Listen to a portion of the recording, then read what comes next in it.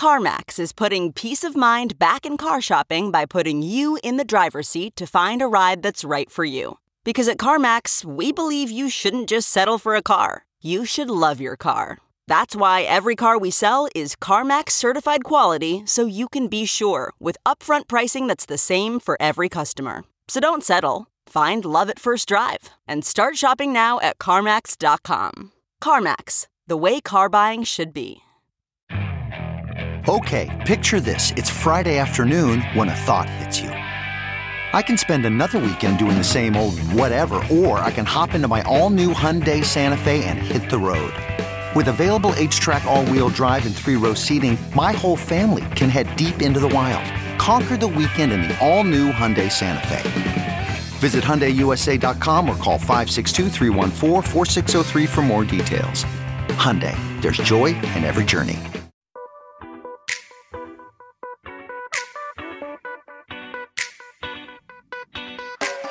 This is the Hash Podcast. Stay informed with the latest on Bitcoin, ETH, the metaverse, Web3, and more with stories that matter to the crypto world. All on the Hash for your ears. You're listening to the CoinDesk Podcast Network. Hello, everyone. You're watching The Hash on CoinDesk TV, where we bring you the latest and greatest in crypto and culture, and sometimes there are shenanigans. I'm Jen Sanasi. Will Foxley's here with us today, Zach Seward, and Wendy O. Zach, you got our first story, so take it away. All right, let's do it. The world loves a good crypto billionaire headline, and this one from NBC News about Sam Bankman-Fried's plans to spend big bucks on the 2024 election cycle here in the U.S. is a good one. The plan, SBF says, is to spend north of $100 million for the 2024 cycle with a soft ceiling, quote unquote, of $1 billion. So that is the scope of SBF's ambitions in the political space. Interesting to see this. We saw him in the Bahamas late last month, cozying up with former Prime Minister Tony Blair and former U.S. President Bill Clinton. And his aspirations to fund candidates of his choice, I think, are ramping up. I'm going to toss this straight to Jen for her thoughts on SBF making some comments on his big political spend. That is a lot of money, I must say. I was reading this, and I think later on in the article it compared, I don't want to call it his commitment because he hasn't committed it, but they compared his amount to some other big donors, and there was a vast, vast difference. I think the highest other donors have given was in like the 200 million. So a soft ceiling of 1 billion is insane. In the podcast, he said that the amount he spends would be super contingent and dependent on who's running, where, and why. He said, I think that I'm going to be looking at a lot less at political parties from that perspective and a lot more on sane governance and ads for things that I care about most. And so this is in line with his altruism. He has committed to giving all of his money back to the causes that he supports. Obviously, he's not going to say if he wants to have influence in government, especially when it comes to regulation in the sector that he operates, the sector that has helped him make the billions of dollars that he has. So he's not going to say that. And so I think everything he said is kind of in line with what we know about SBF. But Zach, I'll pass it back to you.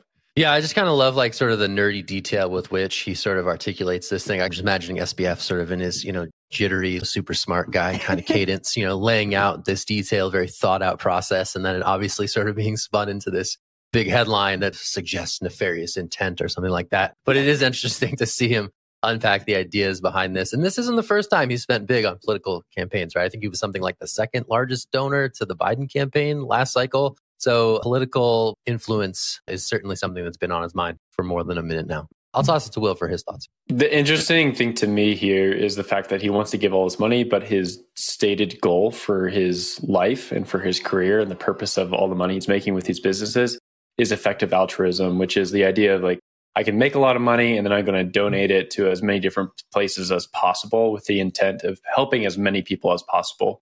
And it seems that he's identified politics and political movements as the key way to help people's lives out. I think a lot of people would disagree with that. They would say, hey, you need to donate to charities. There's other ways you can get involved. There's other places that this money could go to help people out.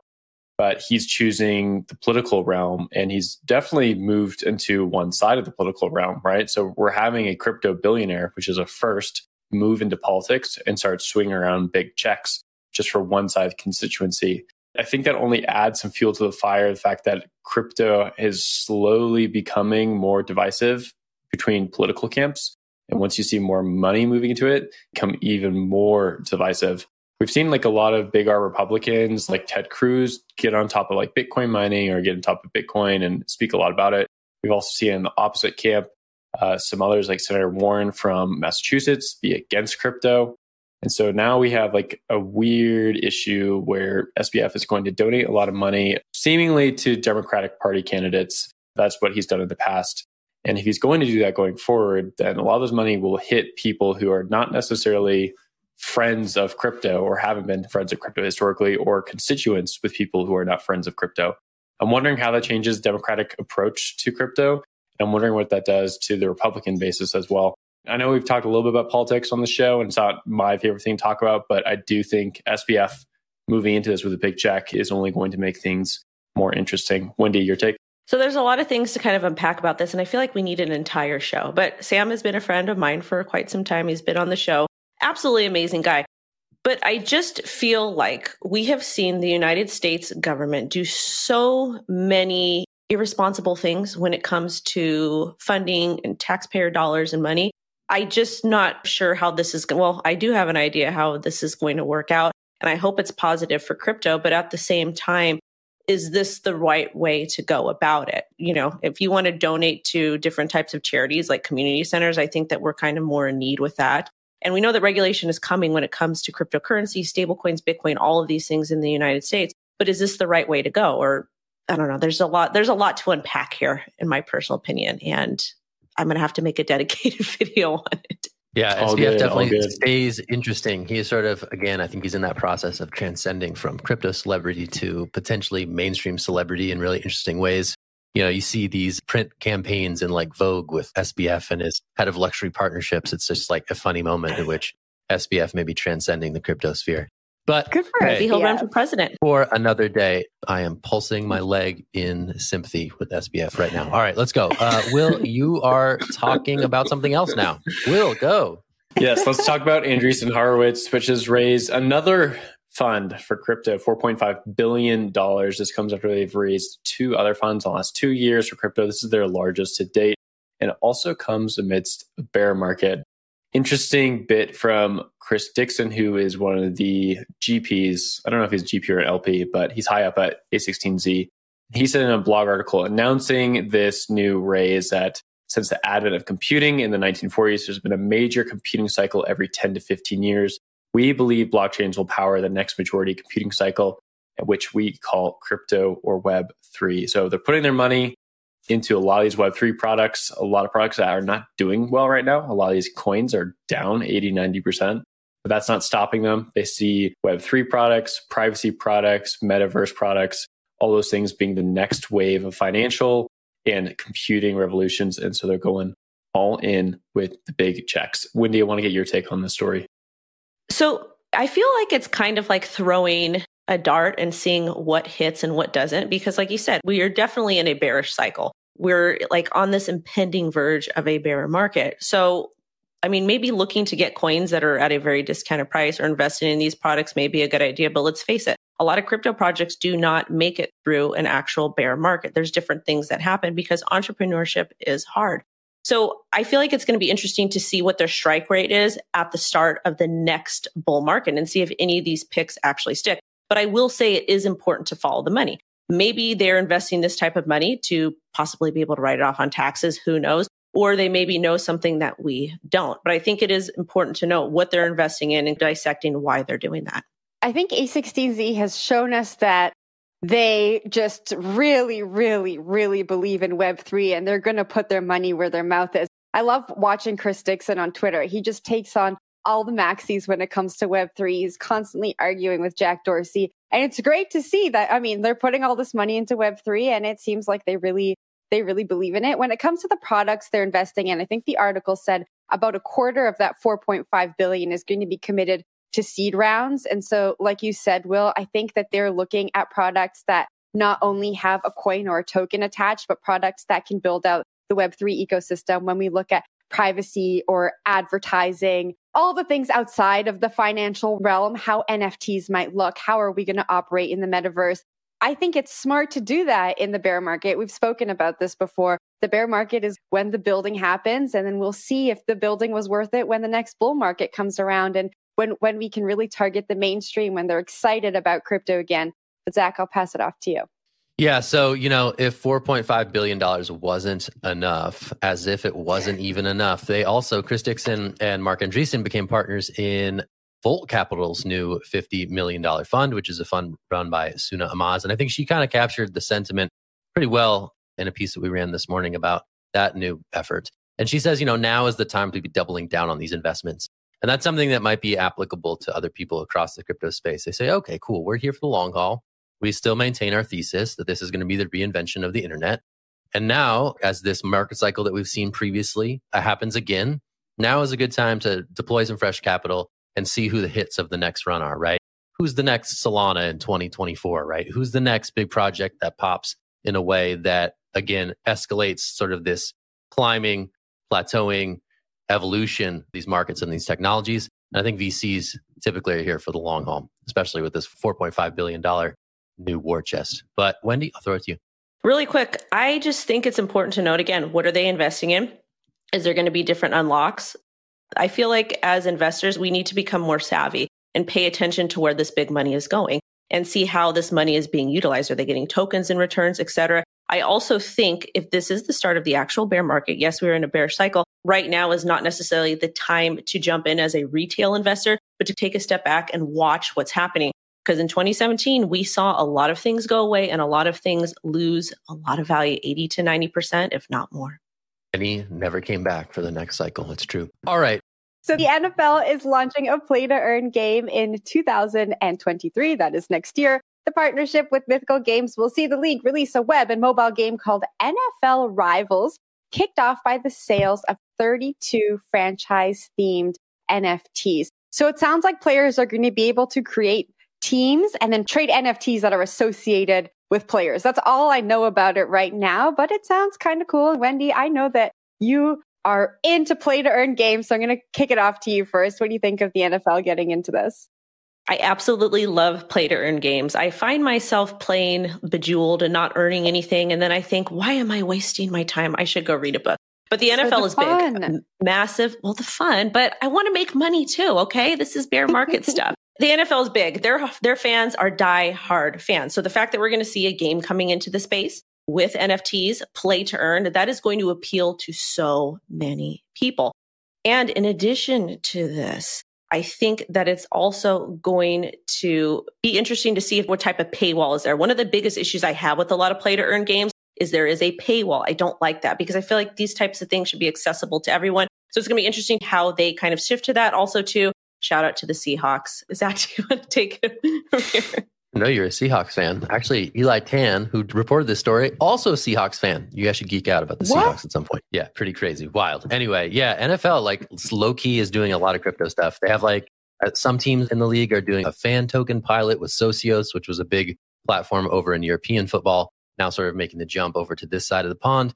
A number of just interesting things. Obviously there's sort of like the NBA Top Shot equivalent called, I think it's like NFL All Day, that they do in partnership with Dapper Labs.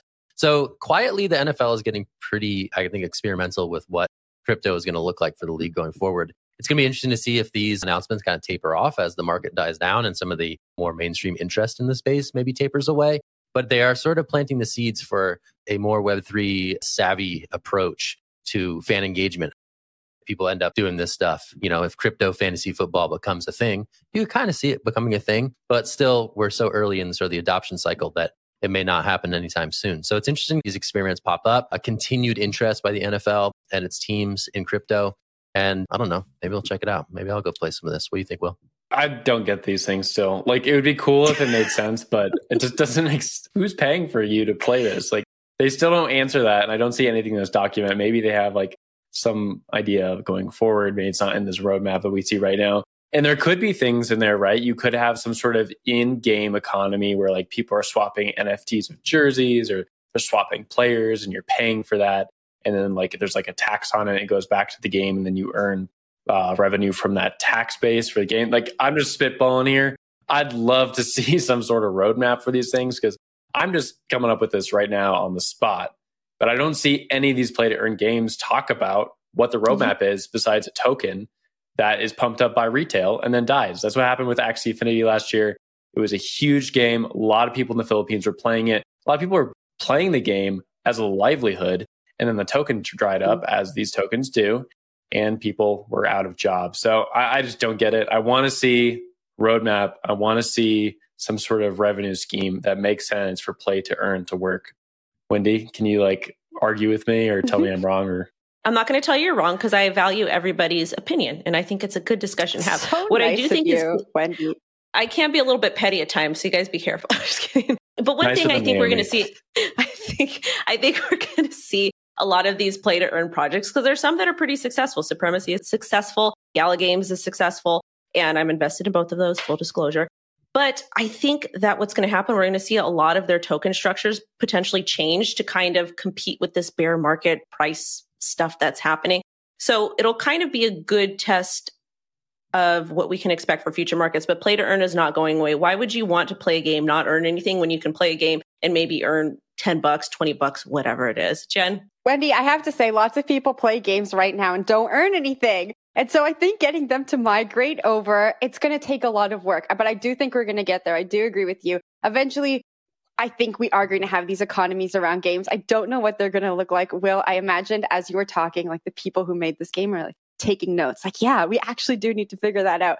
I wanted to touch on Wendy, what you said in terms of accessibility. So with Axie Infinity, you needed NFTs to start playing the game, to start contributing to your livelihood. A lot of the people who are playing these games were from areas where they maybe didn't have that startup cash to get into the game. And there are different organizations that were set up. One, I believe, was through Sam Bankman-Fried's or one of his ventures, whatever, who sponsored NFTs for people who were playing this game. And this NFL game, I don't know how it's going to work, but they said that you do need NFTs to start playing. I stumbled across a Vanity Fair interview with Neil Stephenson, the author of Snow Crash, who coined the term the metaverse, from 2017. And the reporter asked him, class and privilege play a huge role in your metaverse. If you can afford a certain kind of avatar, your experience is going to be better. Do you see any parallel to that in the present day? So they asked him this question in 2017, and he said, no, let's just leave it to sci-fi. And I think it's really interesting that we're seeing that now play out with NFTs. If you can afford the NFTs, if you can afford to get into these games and into these different metaverse applications, then you can be there. But a large portion of the population is still kind of locked out if they don't have that money. And that is the end of my rant. Really quickly, we all know that the NFL has a massive fan base. What if you go to an NFL game and you get airdropped these NFTs to kind of get started? I don't know about you guys. I'm going to date myself, but I remember ordering Pizza Hut pizza my mom ordered for us. And on that Pizza Hut box, there was a Tony Hawk Gator game that was there that gave you the demo. So you had access to actually play. And I became obsessed with the game. Me and my friends, we loved to play it. And then I think eventually my mom bought us the actual game. But I feel like they're going to do something like that, is they're going to give fans an NFT to get them started. And then from there, you know how fanatical football fans are and sports fans are. It's just going to be a downward rabbit hole for them. I can't wait to see videos of you playing this game, Wendy. You have to make so much content. I will follow the journey. Okay, we'll play against each other, though. No one rebuffed what I was saying. I just want to make a note. No one disagreed with what I was saying. No one could answer my argument. Will, airdrop, airdrop, dude. Airdrop, man. Airdrop was the answer, we're dude. Just gonna wait until NFL fans learn about airdrops, dude. It's going to be crazy. Come on now. It's going to be a game changer. Airdrops are magical, I will say that. They are. We airdrop stimulus checks to people, magical. So why can't we airdrop NFTs for football? Okay. Solid rebuttal there. A little late, but solid rebuttal. There we go. Well, we found you are going to get a thumbs down after this show. Thumbs up. Okay. Thumbs up. Talking about airdrops, we're going to talk about ApeCoin, which did an airdrop pretty recently. Wendy's picking that one up for metaverse migration with AVAX, right? Yep, this is my store. I'm excited. Also to you guys, I have a Mutant Ape. I've got some land. I got the ApeCoin airdrop. But Avalanche submits subnet proposal for ApeCoin's DAO metaverse migration. So we all know when that whole other side land thing happened, it was an absolute nightmare. First off, you had to KYC for it. Some people didn't do that, like myself, so I had to wait till later. But it clogged the network up so much. ETH was absolutely unusable. So now we're seeing a lot of very, very big projects come to Bored Ape Yacht Club, to Yuga Labs, and be like, hey, if you merge over and you work with us, we're going to give you this amount of money. And in this particular article, let's see what they say. I think that they want to go ahead and give approximately $290 million as an incentive program to support development costs, as well as technical expertise and marketing support. I also want to say that Matic Polygon offered something similar, but I think that the folks over at Yuga Labs, they are probably going to work with the company that's going to give them the most money and support. Jen, do you want to take this now? Or Zach? I'll go super quickly and then Zach. Okay, no, Zach, go. You seem really excited. I just want to fact check, Gus, before the people arguing for decentralization theater get really mad at us. So Yuga Labs is not in charge of making this decision. Yuga Labs says, hey, DAO, we strongly encourage you to think about migrating chains so that the future of this project we strongly can encourage scale. you. So that I'm was just the going to key say word. that. I'm just going to say that because you don't want to say that Yuga Labs is doing this, Wendy. You'll get some monkeys on your back. You know what? I like to cut through the BS, though. I got to cut through it. I know you do, but believe me, I fought this fight. You have to say it precisely here, okay? 8CoinDAO is the one who is making this decision, not Yuga Labs. They got nothing to do with it. They have encouraged publicly that 8CoinDAO should be considering this. It is 8CoinDAO, all right? So Zach, at what point in your journalism career did you think you'd come to this conversation? But let's face the facts here. When we're it's a lot. When we're talking about DAOs, well, I guess we have to save. I should actually have you guys on my show and we can argue this because we're talking about DAOs. Are DAOs really fair? Is the community really in charge? That's a great question. That's a great question for another day.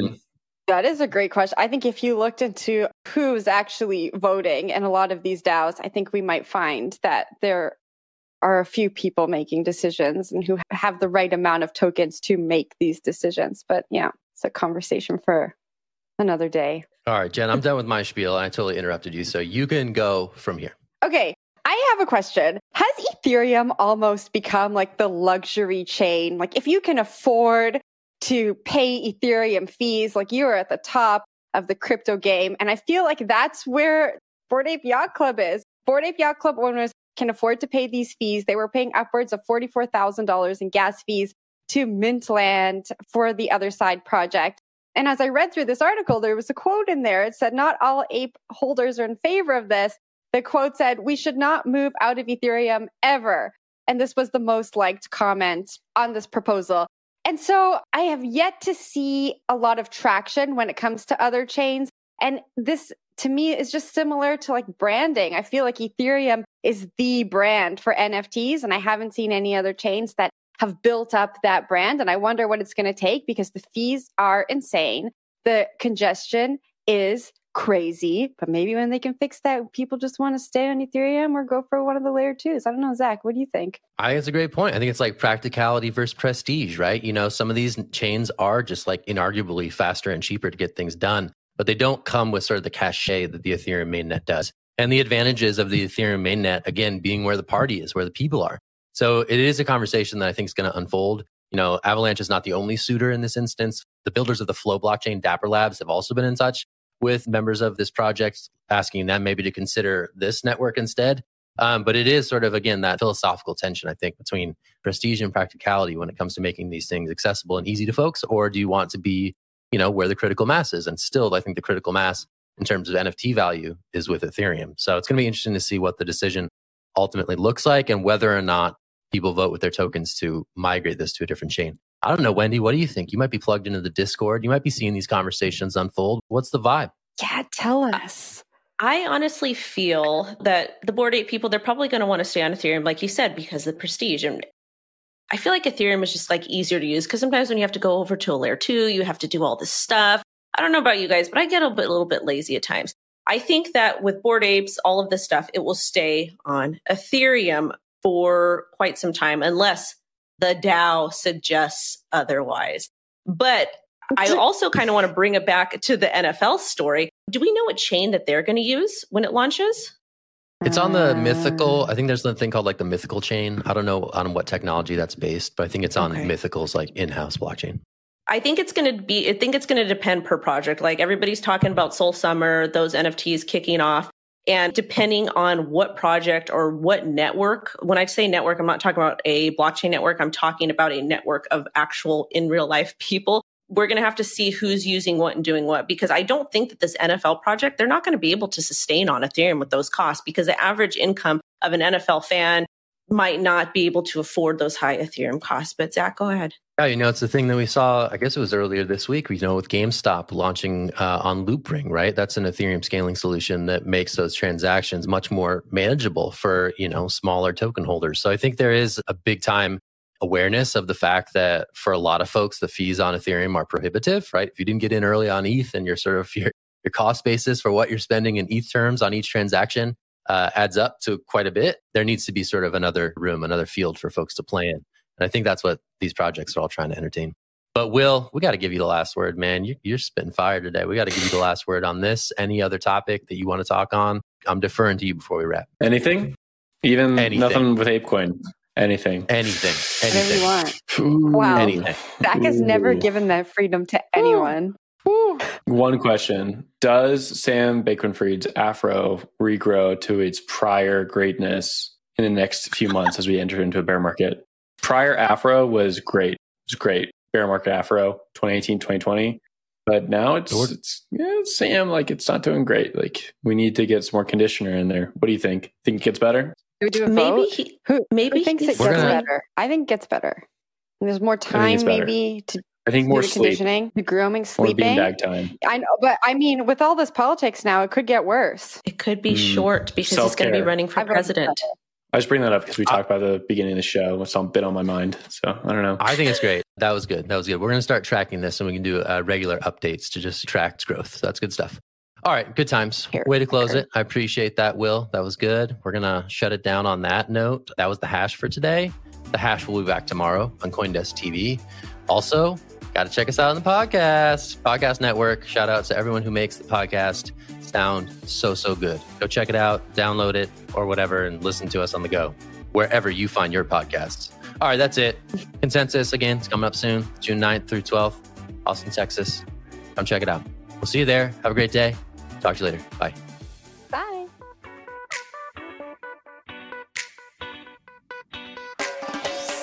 You've been listening to The Hash on the CoinDesk Podcast Network.